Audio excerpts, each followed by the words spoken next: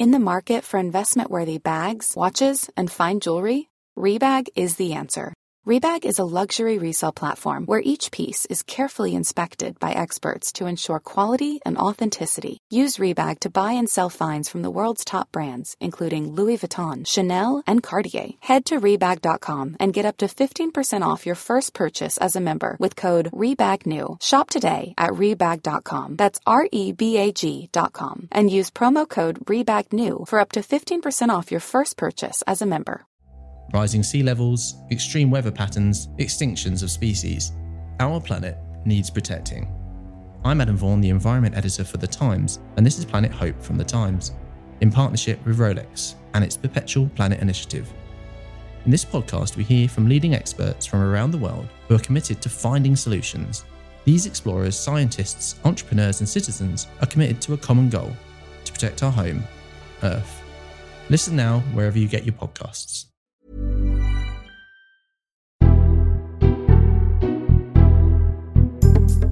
Hello, I'm Matt Chorley, and this is Politics Without the Boring Bits. Definitely no boring bits in politics right now, particularly if you're a big fan of Commons procedure. More on that in a moment. And our big thing today, how confident are you that I'm me and not an AI fake?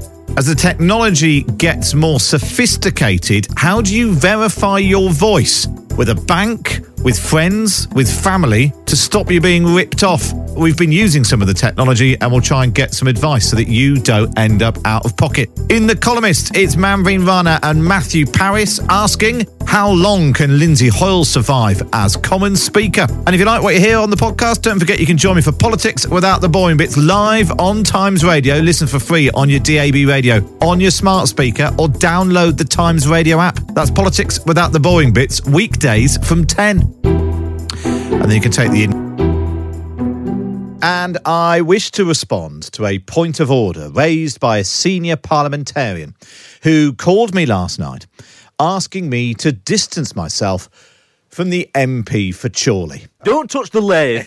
Yes, last night all the kids tried to touch the lathe and the woodwork teacher lost control of the class. If you were trying to make sense of what happened in the Commons, it's actually incredibly easy and straightforward. First, most of what happens in the Commons is decided by the government. 20 days, though, are set aside for opposition parties, including 17 days for Labour and 3 for the smaller parties. Yesterday was the SNP's day, and they have been leading calls for a ceasefire in Gaza following the Israeli bombardment in response to the Hamas terror attack. Now, if you're being cynical, you might note that the SNP are under huge pressure from Labour in a number of Scottish seats, in particular in Glasgow and Edinburgh, where there are large Muslim populations pushing for a tougher line against Israel. But I'm not a cynic, so I won't do that. It being an SNP opposition day, they expect their motion to be voted on. Convention says the government amendment also gets called. But that would have meant Labour MPs who wanted to back a ceasefire would vote for the SNP motion, which went further than Keir Starmer's position. So, before it all kicked off, Commons Speaker Lindsay Hoyle had a totally normal meeting with Keir Starmer, and then unusually agreed to call Labour's amendment as well, allowing Keir Starmer to tell his MPs to vote for that instead of anyone else's. You see? I told you it was easy. And then all hell broke loose, with the SNP and Tories walking out of the Commons in protest. But remember, they were not cross about missing out on calling for a ceasefire, but about missing out on making life difficult for Keir Starmer. Now, dozens of MPs are calling for Lindsay Hoyle to go. Some are calling it Just Stop Hoyle.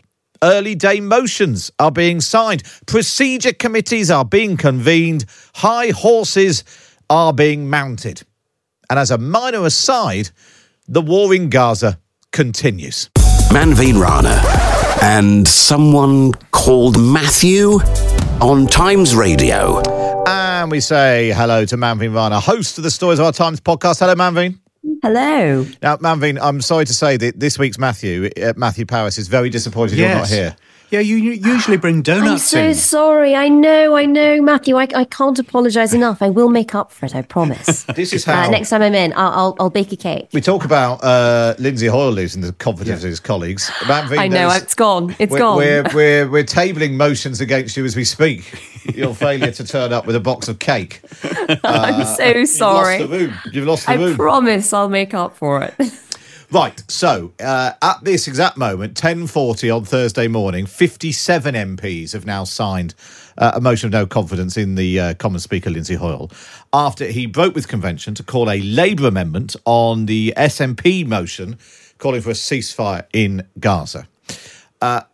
Matthew, as a former Conservative MP and long-standing watcher of the House of Commons, can Lindsay Hoyle survive? I think it's difficult. The problem for him, in a way, is that those calling for his resignation are SNP and Conservatives. The Labour Party, whether they've whipped not to do it or whether they just realise that they shouldn't do it, are not doing it. So if he does now carry on as Speaker, he will appear to have been saved by the Labour Party. And that's not a good position for a Speaker to be in. I feel sorry for Lindsay Hoyle. I think he's a good man. I think he was doing his best. He did make a very big mistake. That's the problem. And the mistake, Manveen, crucially, is that he said that he broke with convention to call the Labour amendment because he was concerned about the threats of violence against MPs and so wanted to broaden the options on the table, essentially, so that people could vote for more things. But in doing that, what he's done is he's changed Commons procedure in response to the threats of violence. Yeah. He's not only changed Commons procedure, but, given that he wanted MPs to have as many choices as possible, at the end of the day, they had fewer. Nobody got to the number of options they were actually allowed to vote on was hugely stunted by his intervention. I mean, the whole thing collapsed. It wasn't a good day for democracy. It wasn't a good day for Parliament. And, given the seriousness of the matters that they were supposed to be discussing, I think everybody, the whole thing was so unedifying. And it does end up looking like either Lindsay Hoyle, out of a sense of partiality, caved into Labour, or he was just fundamentally played. He was manipulated by Keir Starmer. And neither of those positions make it viable, I think, for him to carry on. He's just been so weakened by it. But, like Matthew, I have huge sympathy. I can imagine how it was done. I imagine he was told that this was for the safety of MPs, and there has been, so many scares with people turning up outside Tobias Ellwood's home. There will be people saying you've got to be able to, as the Speaker, you've got to have the safety of MPs as part of the consideration. Now, I can understand how he would have been almost bullied into it, but it was a mistake. It was a real mistake, and I don't know how he comes back. Two things, really. One, my Times colleague, Danny Finkelstein, is absolutely right. If the fear is of intimidation, violent intimidation from outside the House of Commons, this is actually added to the danger of that intimidation, because people who are inclined to picket homes or to make threats will draw from this the conclusion that if we do this, the Speaker will actually change the procedure of the House of Commons. So it's completely counterproductive. The second thing is that Keir Starmer has escaped any sort of censure at the moment. Now, it's not unusual for leaders of political parties or for the whips to try to bring pressure to bear on speakers. It happens all the time. Please, we don't want this motion to be put to a division. Look at the rules, look at the precedents.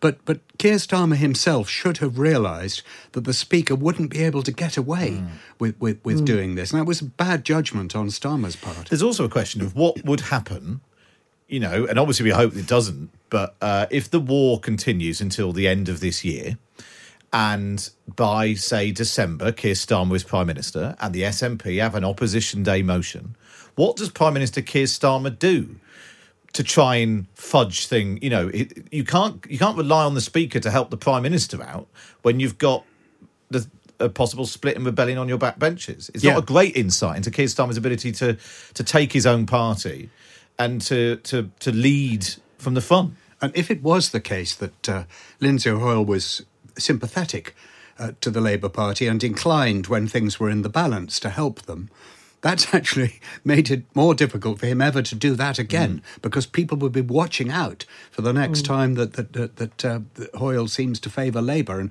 once Labour are the government, that would be very damaging for him. Yeah, it does seem like in the heat of it all yesterday, everyone's made some quite bad decisions. The other thing I was wondering, Matthew, I'll ask you this is the same thing, Manveen. Have we ever had a good speaker? Because obviously Burko had all the same problem, was seen as basically bending the rules to help the Remain cause. Betty Boothroyd. Well, I was wondering, was Betty Boothroyd any good, or was it just because Twitter didn't exist and people weren't obsessed with these things the whole time? Matthew, you were there. Betty was a bit of a self-publicist. On the other hand, a speaker has to be a little bit of a self-publicist. On the whole, she trod the line quite cautiously, and I think she goes down as a successful speaker, though she made an awful lot of being the first woman speaker. I remember getting an entire parliamentary sketch out of watching her slip off one of her shoes, which was too tight, during a debate. Slowly, the heel came down. But everybody liked Betty. Jack Wetherill, a Tory speaker, wooden, but a good man and respected on all sides. George Thomas, a wonderful performer, a wonderful entertainer. Everybody knew his Welsh, order, order. And he became the voice of the House of Commons because that was when it was first broadcast. But no, whoever the speaker is, they're either going to be accused of being a show pony and of grandstanding, or they're going to be accused of being dull and wooden, and you just have to choose between the two if you're going to be speaker. I wonder, though, Marvin, if part of the problem is that now, even if you go back to the Betty Boothroyd days, we didn't have BBC Parliament. At best, you might have caught clips of shenanigans on the telly, on the 6 o'clock news or the 9 o'clock news, whatever. You definitely didn't have social media. And almost every single person who popped up in the Commons yesterday had an eye on their own social media accounts. Yeah, I think that's definitely true. I think people want to be seen, they all want to be able to come up with something which is clippable. They can then put out and show that they've been, they've done a fiery speech in Parliament, and the Speaker is having to balance all of that now. I mean, it's a much more complicated job. But also, as Matthew was describing, you have to remember the Speaker's role is essentially a very lonely one in Parliament. You don't actually have you don't have the protection of the political parties around you. You have to stand alone in the middle and make sure that you're always completely impartial. I think it must be an incredibly tough gig at the best of times. This just showed how badly wrong it can go. If you were the SNP right now, you would have every right to say there is a massive democratic deficit at the heart of Westminster. You didn't get your go. It is incredibly badly done. But there apart from the clerk who clearly disagreed on this, you don't actually have very much backup as Speaker, and I think that it can't be easy. And actually, if everyone had just taken a deep breath yesterday afternoon, if the clerk had said to the Speaker, "I don't usually do this," he could have then said, "I've been advised I shouldn't do it," and then there'd have probably still been a massive row, but the Speaker would have survived the day. 57 MPs have signed the no confidence motion in the Commons Speaker, Lindsay Hoyle. We'll keep that. We'll see that.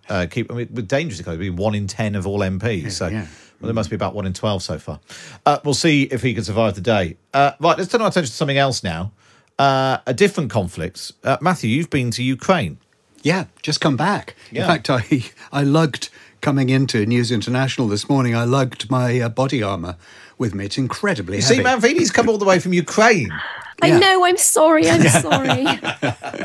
Not that I needed the body armour, it's just one of those precautions. I found it very moving. I suppose in terms of where a columnist stands, I've always been a little bit, we've got to be a bit careful about getting too deeply involved in this stuff in Ukraine. But I must say, having come back, seeing how brave people are, seeing how afraid, what I did was to talk to young people. I didn't talk to politicians. They'll always say the same thing. I didn't talk to generals. I'm not a military expert. I didn't go to the front line. We got Anthony Lloyd and other brilliant, brave war reporters there. I went to a school. I stood outside an agricultural college. I went into a student bar and I talked to young people. They are all terrified of the trenches. At the moment, you can't be conscripted until you're 27. The Ukrainian government is planning to bring it down to 26, perhaps 25. So if you're a student, you're looking now at a diminishing number of years before which you might find yourself in the trenches. And patriotic as they are, nobody wants to go to the trenches. I mean, would you? No, exactly. I'm a little bit older than 27 as well. You'd have been actually conscripted by now. Yeah. You might be dead. Yeah. Oh, thank you, Matthew. I'm sure we can find something for you to do. It was interesting, I thought, reading your piece in your essay at the weekend, that the sort of the attitudes towards Zelensky and whether or not they would, follow. Was he leading them? Was he following them? The shine has gone off Zelensky. I don't think he's under any sort of threat. I didn't get that impression, but he's more and more being regarded as just another politician. And the fact that he was a stand-up and a comedian is encouraging the sort of meme. It is a bit of a meme amongst younger people now in Ukraine that, well, obviously this is a man who responds to the audience, and if they don't like a particular joke, he drops the joke and moves to a new one. The dismissal of his top general, whose name I can't pronounce, Zelensky. Yeah, Zelensky. Thank you. You should have come with me. You could have been my... Oh, I would have loved that. Yeah. Honestly, I would have loved that. Yeah, but that hasn't gone down well at all, and it's kind of unnerved people. What did you make of it, Mammy? Yeah, I mean, I thought it was a brilliant piece because, Ukraine is such an unusual situation. Whenever we've known conscription in a great war in the past, it's sort of been the young who go off and fight. It's, 18 and over. And this is that they've been very careful to try and preserve a sense of the future by not sending out the youngest. But over time, we've sort of watched the age of conscription sort of get lower and lower. And one of the reasons Zelensky had to go was because he said it needed to be lower, need to go down to 25 because they're running out of manpower. They're running out of kit, which they're begging the rest of the world for, but the manpower can only really come from Ukraine. So there is now the prospect of not only younger people across Ukraine being conscripted, but people having to come back from parts in Europe. Anthony Lloyd reported recently about people who were trying to escape the country, so they were escaping conscription. But there's a real fear now because they've now had 2 years to watch the war unfold. They've watched people dying in the trenches, and the trenches are like something out of World War One. There is nothing glorious about being there, and so much of it is down to chance. You can't sort of even convince yourself you'll be a great warrior and things will go well. People are being trained for a couple of months and being sent out to slaughter, really. And there's just a real fear that they're just going to run out of people. And Zelensky is losing a lot of support over this. And his sacking of Zelensky was... as you say, he is a comedian. He plays to the audience. He drops a joke when he realizes that they don't like it. But this was the one move he did, which was the opposite. Zelensky's poll ratings across Ukraine were higher than Zelensky's.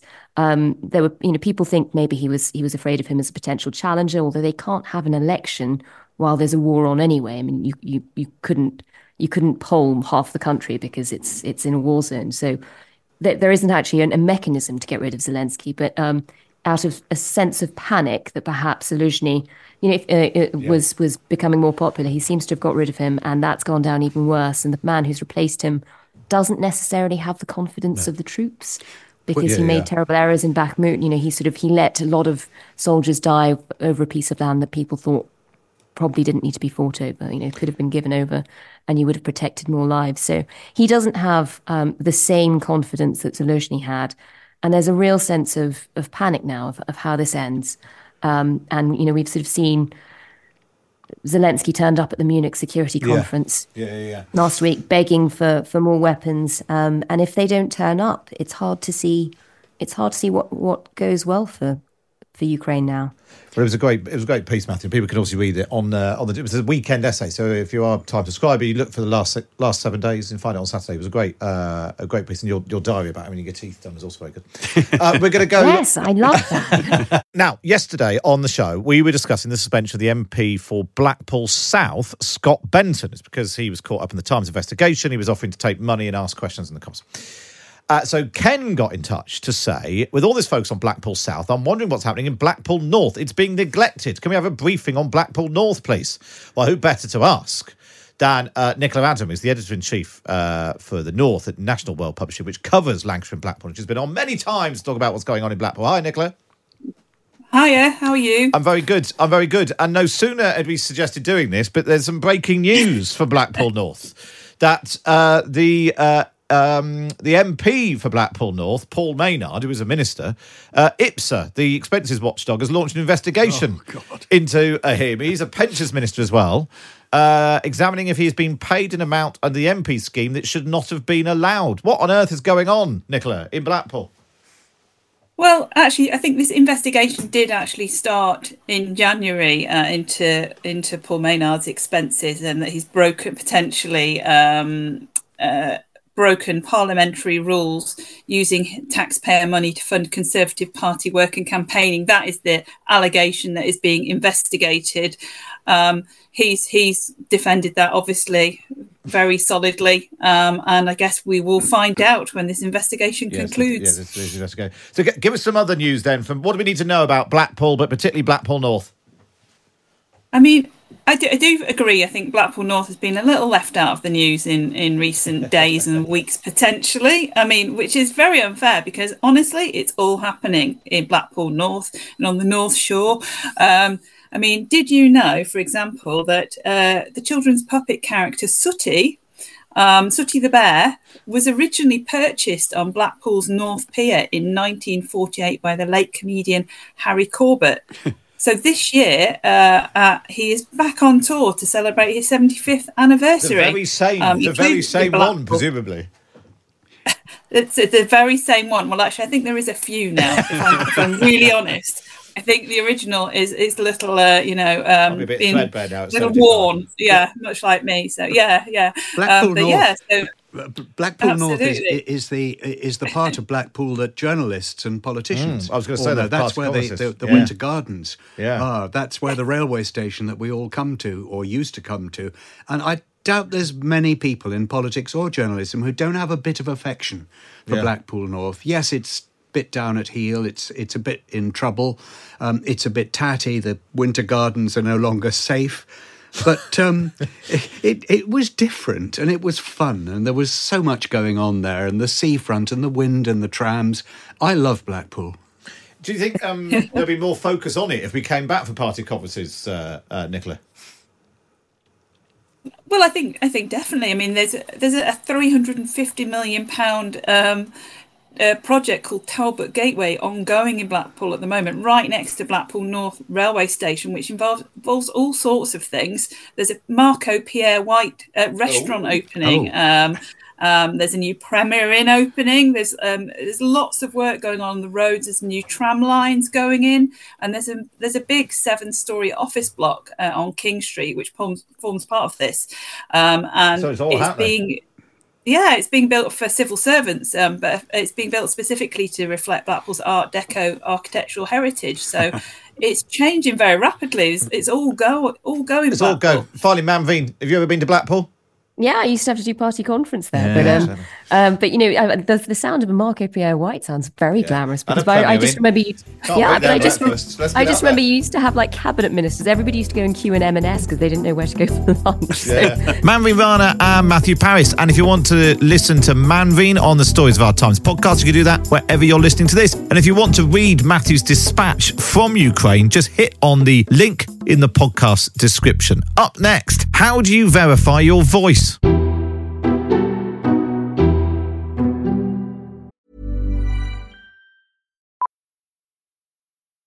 Millions of people have lost weight with personalized plans from Noom. Like Evan, who can't stand salads and still lost 50 pounds.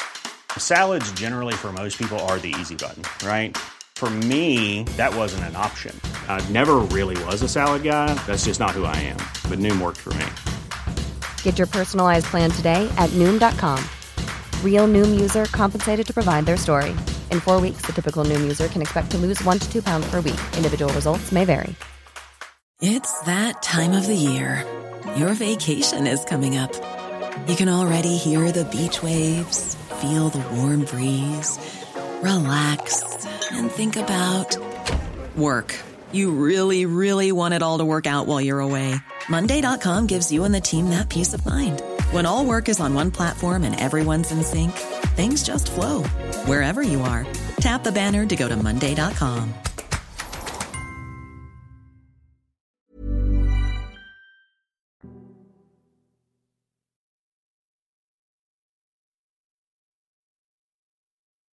The big thing. The most prevalent form of crime now is fraud.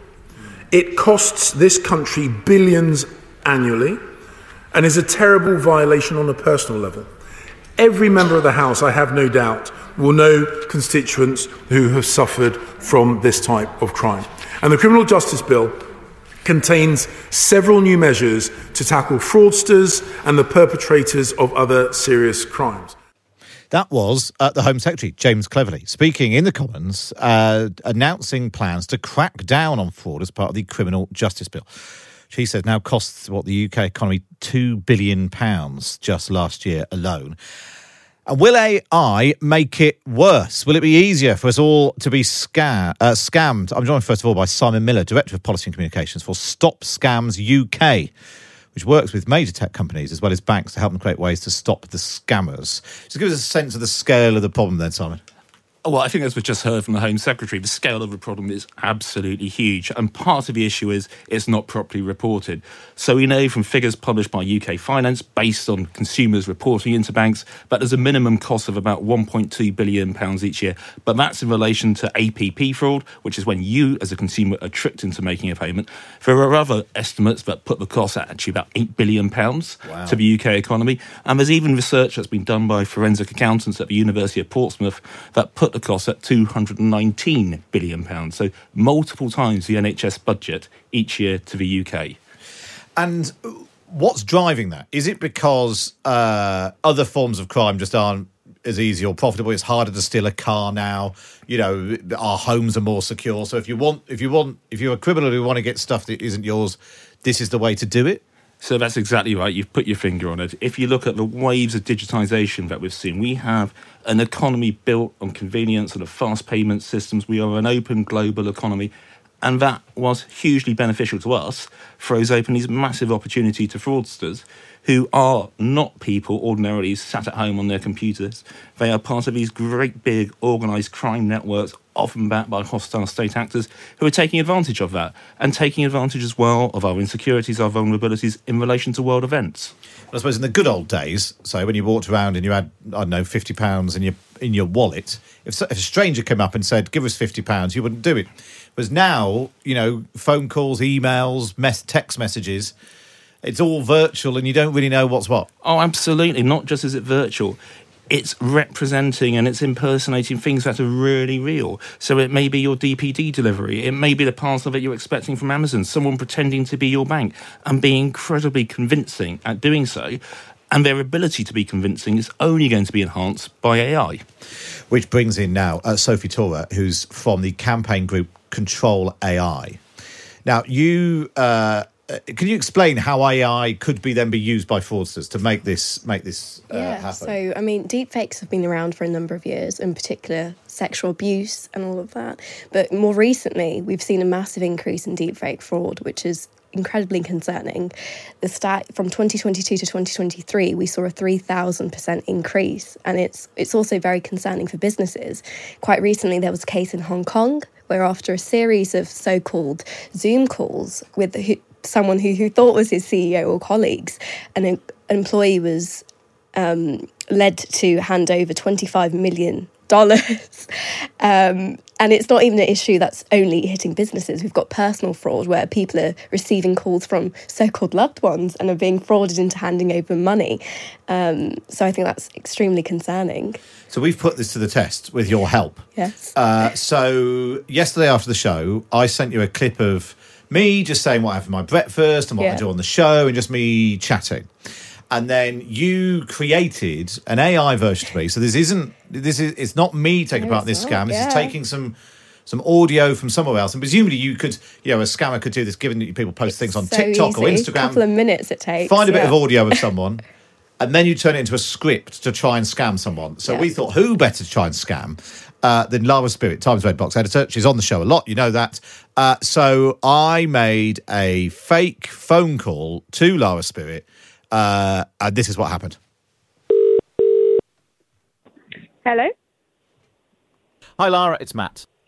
Hi, you're calling me on a no caller ID. I thought the PMQ's email was good today. Nice analysis. Wait, is this a fake call? Can you do me a favour? I've left my wallet in the office and my Monzo on my phone has no cash on it. Could you transfer me some money and I'll pay you back? Of course, Matt. How much money would you... Sorry, I know this sounds like a scam. If I give you my card details, can you do that? I'll pay you back when I'm back in the office. Of course. Of course. Lara, you've ruined it. You've ruined it. Unbelievable. I thought if anyone was we thought if anyone was going to fall. Of course you did. For it. Was it? Okay, sorry. Was it the slight delay before I pressed the first button at the beginning? Yeah, I think it's that you speak very, like, you get to the point very quickly. It was the delay. Hi, Lara, it's Matt. Otherwise... Was it? Was the big giveaway that I said? I thought the PMQ's email was good today. Yeah, exactly. It was, nice analysis. Yeah, I wouldn't. Yeah, the fake, the bit that got me was the fake affirmation that I've learned not to. I'm joking. Obviously, you're very reassuring and lovely. But yeah, no, I think it was the delay. That was it. That's the only reason. What a waste! We spent so much money having this done. No, we haven't. There'll be other people that will fall for it. Anyway, it does sound like me, doesn't it? It does sound. Wait, is it actually not you? No. So they've taken my voice from other clips, and then used AI to create the sentences. Wow. So okay, that is cool. So listen to this bit. Sorry, I know this sounds like a scam. If I give you my card details, can you do that? I'll pay you back when I'm back in the office. I mean, it does sound like me. It does sound like you. It does sound like a voicemail of you, though. Like, it sounds like you're saying things with too much intention, I think. You know? Oh, well, it was worth a go. It was worth a go. Thanks so much, Matt. And please, can you cut out that aforementioned bit? Yeah, that's totally fine. It's totally fine. We'll cut out the bit where I say, I thought the PMQ's email was good today. Yeah, we won't be putting that out. Lara, thank you so much for playing our doomed attempt to get you to give me money. Thanks, Matt. Okay. Anytime. Bye-bye. Bye. So, Sophie, that's what happened. I think I wasn't quick enough on the old. I'm clearly not a skilled enough fraudster. But I was really struck how similar it was. To your voice. Even the which I do all the time. Yeah. So it picks up the way you speak. The way that I speak. And presumably, with a slightly more adept bit of scamming, you could easily get someone to... Most certainly. We actually at Control AI did something very similar a couple of weeks ago where we got a number of participants to come into studio, had never done any deep faking, took a couple of minutes, taught them how to do it, and then they called their loved ones. And it was so shocking, the amount of people that believed it to be true. Yeah. We had, someone who thought they were receiving a call from a friend in distress that was willing to hand over money, a son who was willing to leave the door on that. So it's a personal security risk. There's so many risks with this. And I think more so the concern is it's no longer alleged like a stranger calling you. It's someone who you think is a loved one. And I think this is what is so scary about this technology.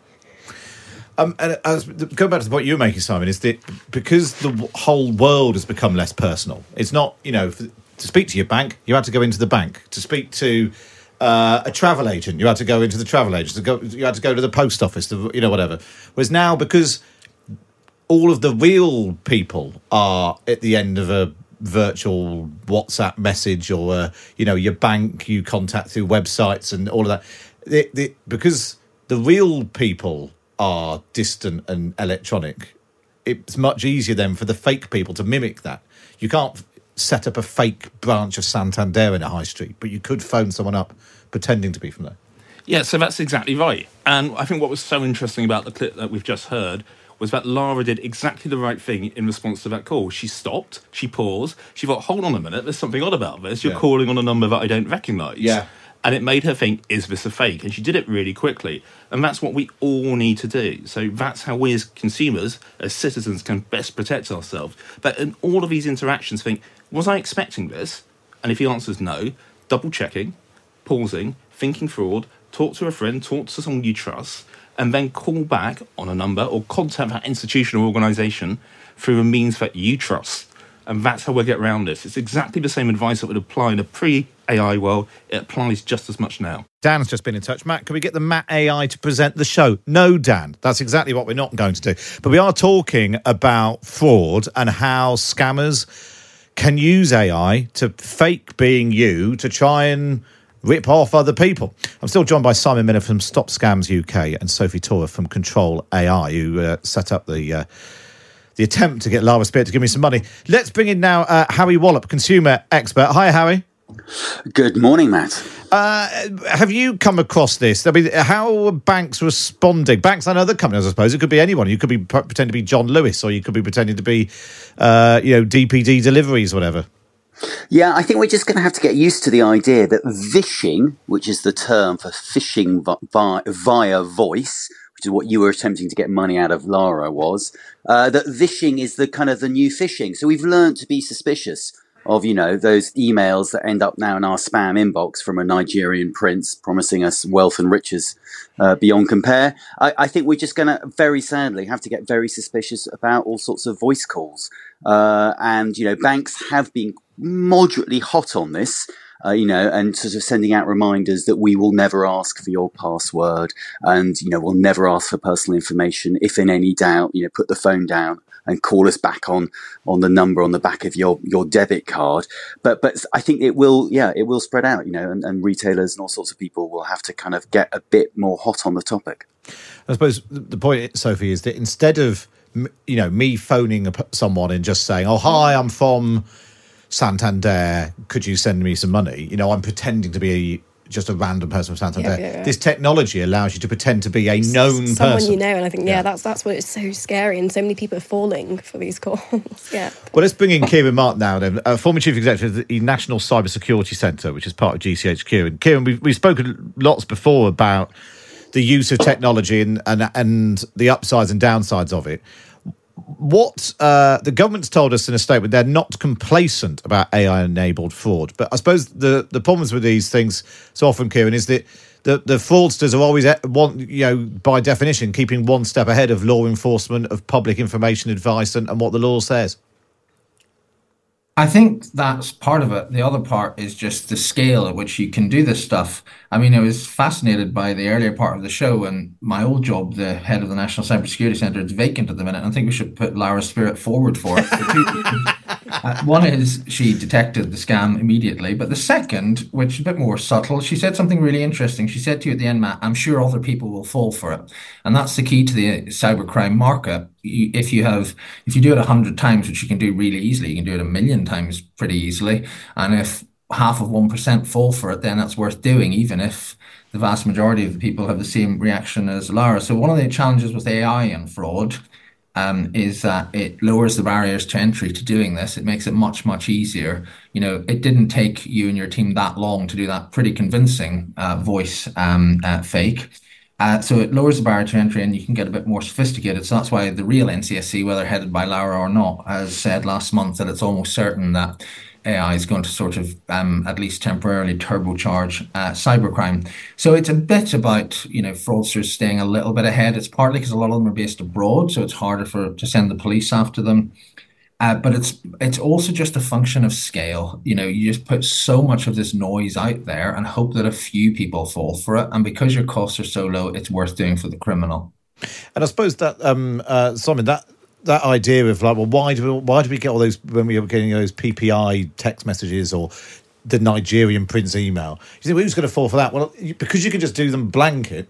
You only need a few people to fall for it. It doesn't matter if lots of Lara spirits say, oh, I spotted it. Some people will fall for it. Oh, that's exactly right. So people fall for them already. AI is going to enhance our capability to make these things much more realistic. So what gets through and what we receive as consumers will be so much more convincing. And you just need someone who is in a hot state for whatever reason, who's a bit panicked, a bit worried about something, and they fall for it. all of us are expecting a parcel at any given point. It's not surprising that some of us some inadvertently will then put in our details because we've got a message saying your parcel's held up somewhere. We'll deliver it if you give us your details. Harry, the one thing that struck me with Lara is because she's like in her early 20s and she obviously is deeply suspicious of anyone phoning. And I almost never phone her because obviously, despite having a phone in their pockets, most young people get terrified at the idea of the thing ringing. Older people, though, less tech savvy, more likely to fall for this, Harry? Yeah, absolutely true. I mean, though hardly anyone has a landline anymore, lots of people do actually answer their mobile phones if they're over the age of 40, as I am. I mean, that is actually one of the tips people are saying. Actually, you should get, start screening calls because there's, if they really love you, they will leave a voicemail, or maybe if they really hate you, and you can always call them back. I mean, vishing is happening. It's not, your one was unsuccessful, but it has worked, astonishingly, and not on the other side of the world. In the UK, there was a UK energy company whose name was never revealed, but the chief executive was persuaded to hand over £240,000 to a voice-generated AI because he thought it was a supplier. And of course, because unlike some frauds, you're not really covered for that because you gave authority for the bank for the money to leave your own bank account and go into another bank account. So it's if you can hack into someone who has money available and regularly pays invoices, then you can really target the crime, and it works incredibly well. So that's the real worry. And then, of course, I was surprised how rubbish actually your interaction with Lara was, or the fake interaction. But there will become a time quite soon when ChatGPT can have real conversations in real time. So that pause will go, and you'll be able to have a naturalistic sounding reaction when she goes, "You trying to scam me?" You can, there'll be a Matt or a fake Matt laughing, going, "Of course not," and it won't be long before we'll get to that situation. So what can we do about it? I don't know who wants to come in on this. What can we do? Do we have to do verification? Like if you're logging into is there a way of doing voice verification, Sophie? Anyone? So it's a really interesting one because lots of banks do have voice verification. My voice is my password is a key part of how we identify with lots of organisations. That will likely have to change. Yeah. There's no doubt about that. I think all of us should be just keeping our data, our devices much more secure, always have two-factor authentication. And to guard against the incident that we've just seen and we've been talking about of a deep-faked family member calling you up, maybe trying to convince you to transfer money, always have some sort of safe password, something that only you and your family know. Oh, that's interesting. And you can always deploy in that circumstance. What's the password? And then you know. Exactly. Yeah. That's a smart idea. It's a smart idea. So we had a statement from the Home Office. They said, while the number of AI-enabled frauds are currently considered to be low, developments in artificial intelligence, large language models like ChatGPT, as Harry was talking about, can allow fraudsters to create ever more persuasive fraudulent communications, email and voice calls. We're not complacent to this threat and are working with industry and law enforcement to ensure we identify these threats and respond robustly. Artificial intelligence is all playing a key role in the fight against fraud. So as everyone's, mobilising AI on both sides. We are working with partners across government, law enforcement, and the private sector to further drive the use of AI to tackle crime and protect the public. Kieran, is this a problem which can be solved by government and the law, or is it one of us taking more responsibility and not being stupid? I mean, it's a bit of all of the above. I mean, all of this is already illegal. As said earlier, one of the problems is so much of it is committed in jurisdictions that are not subject to our laws, and we don't have law enforcement cooperation agreements with them. And, that statement is fairly boilerplate. I wrote hundreds of these things, working with blah, blah, blah. But, partly it reflects the fact there's no single tool you can do. I mean, you talk in cybersecurity, there's a jargon called layered defense, but it actually sort of means something. So the government does do some things. The NCSC, my old organisation, takes down about 3 million scams a year. It just goes looking for them and it hunts them and it takes them down, malicious websites, etc., digital infrastructure. The cybersecurity industry is looking at using AI to actually detect stuff like this and either block it or take it down. Banks have got more sophisticated systems for spotting anomalous uses of money. Networks, if you're talking about hacking or spoofing a corporation, have got a bit more sophisticated, including things like access using multi-factor authentication. All of us should use multi-factor authentication of our on our devices. But then the last bit, which has come up so much today, is a bit of the common sense test. You used it with Laura. Others have talked about having trusted mechanisms within families. Another point that hasn't really come up, and it's not really AI, it's been around for years, but no reputable organization will ever ask you for payment via text message. It just doesn't, that's not what they do. So you should never spend money as a result of getting a text message. It doesn't matter how authentic it looks, just don't do it.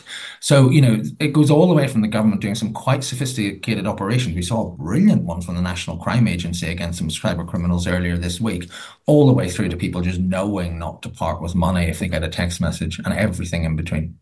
It's fascinating. Thanks to Kieran. Kieran Martin, former Chief Executive of the National Cybersecurity Centre, which is part of GCHQ. And like you said, he's right at the forefront of all this. Sophie, in terms of, obviously we don't want to tell people how to do it. How complicated is it to take what I said yesterday and turn it into the phone call with Laura? Not complicated at all. Like we said, we did it in a studio, and it, it's a handful of providers doing it, and it, it can be accessed by millions. Yeah. But it's so easy. You can make a really easily, you can make a really believable one. Yeah. Is what I mean to say in about 5 minutes. And actually, I do think that probably the problem with the Lara one was the script that we wrote wasn't very good. And actually, certainly. If we'd have thought, what we should have probably done is sort of try out a phone call. How would a phone call go? And use that as the basis for the script. This is what scammers are really good at. They make it sound so organic, and that's why it's so easy to believe. And I think this is why the law definitely needs to be stronger on this. This is what we're campaigning for, because it shouldn't only be on us to have to be so cautious all the time. But it's costing loads of money. Something that's the key point. Is that particularly if your banks, if you do something, sometimes you can get the money back from the banks, or the banks will cover it and all of that. But then that's ultimately still costing us all. Yeah, absolutely. It costs vast amounts of money. The banks are investing hugely in their systems, and the rules are going to change anyway. So if you are a victim of a scam, after October, the banks will give you your money back. But all that is money out of our pockets, out of the economy more widely. I think what we need to get to is a point where we are actively using AI to tackle the problems with AI, and there's lots of progress happening in that space. And we need to recognise as well that what we don't want is a climate of fear. We need a climate of caution and responsibility. Yeah, never answer the phone. Don't speak to anyone. Don't do anything. Lock yourself up. Ignore your loved one being taken hostage and just stay indoors. But the basic steps that we can take to keep ourselves safe are commonsensical. They are about pausing, taking the time, because time will always be on your side. Fraudsters will want to pressurise you into making a transaction that you otherwise wouldn't make. So by pausing, by taking that time to think about it, by having safe words, we can protect ourselves. Really interesting there. Harry, are you still there? Yes, I am. I just wanted to ask you about smart speakers as well, because this Oxford professor in the Times says that told MPs yesterday, prominent people, famous people, shouldn't have a smart speaker because it has so much data on it. You could hack it and basically work out their whole life patterns and then target them. But have you got one? Well, I mean, obviously, I shouldn't admit whether I have one or not. Oh, that's true, because you are a prominent celebrity, powerful leader. Leader. I do have one, and I am fully aware that when the technology companies say, "Oh, they don't listen to you," that's a load of nonsense. Of course, they listen to you because they have to in order to. Yeah, they have to hear the wake word. They insist that they then, delete everything up until the moment you say the wake word. I mean, as with all, it's a bit like the same thing with phishing. If you want to be targeted, you can be targeted. Everything, any smart device is hackable. And you have to ask yourself, why do fridges and dishwashers need to be smart? And do, frankly, speakers need to be smart while we're at it? Well, if it's going to hack the dishwasher, if it means you can load it, then I'm all in favour of it. I haven't got a smart speaker because Matt Hancock said not to. And I thought, well, if Matt Hancock's not got one, I shan't have one. I don't know what it turned out. Now we know what he was trying to hide.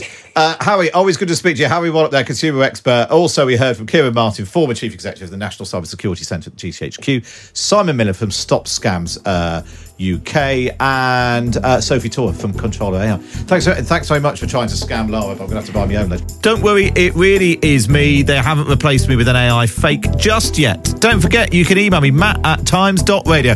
Or if you want to WhatsApp us a voice note with a question or a comment about the podcast, you can send it to 0333 003 2353. That's 0333 003 2353. But for now, from me, Matt Jollitz, goodbye.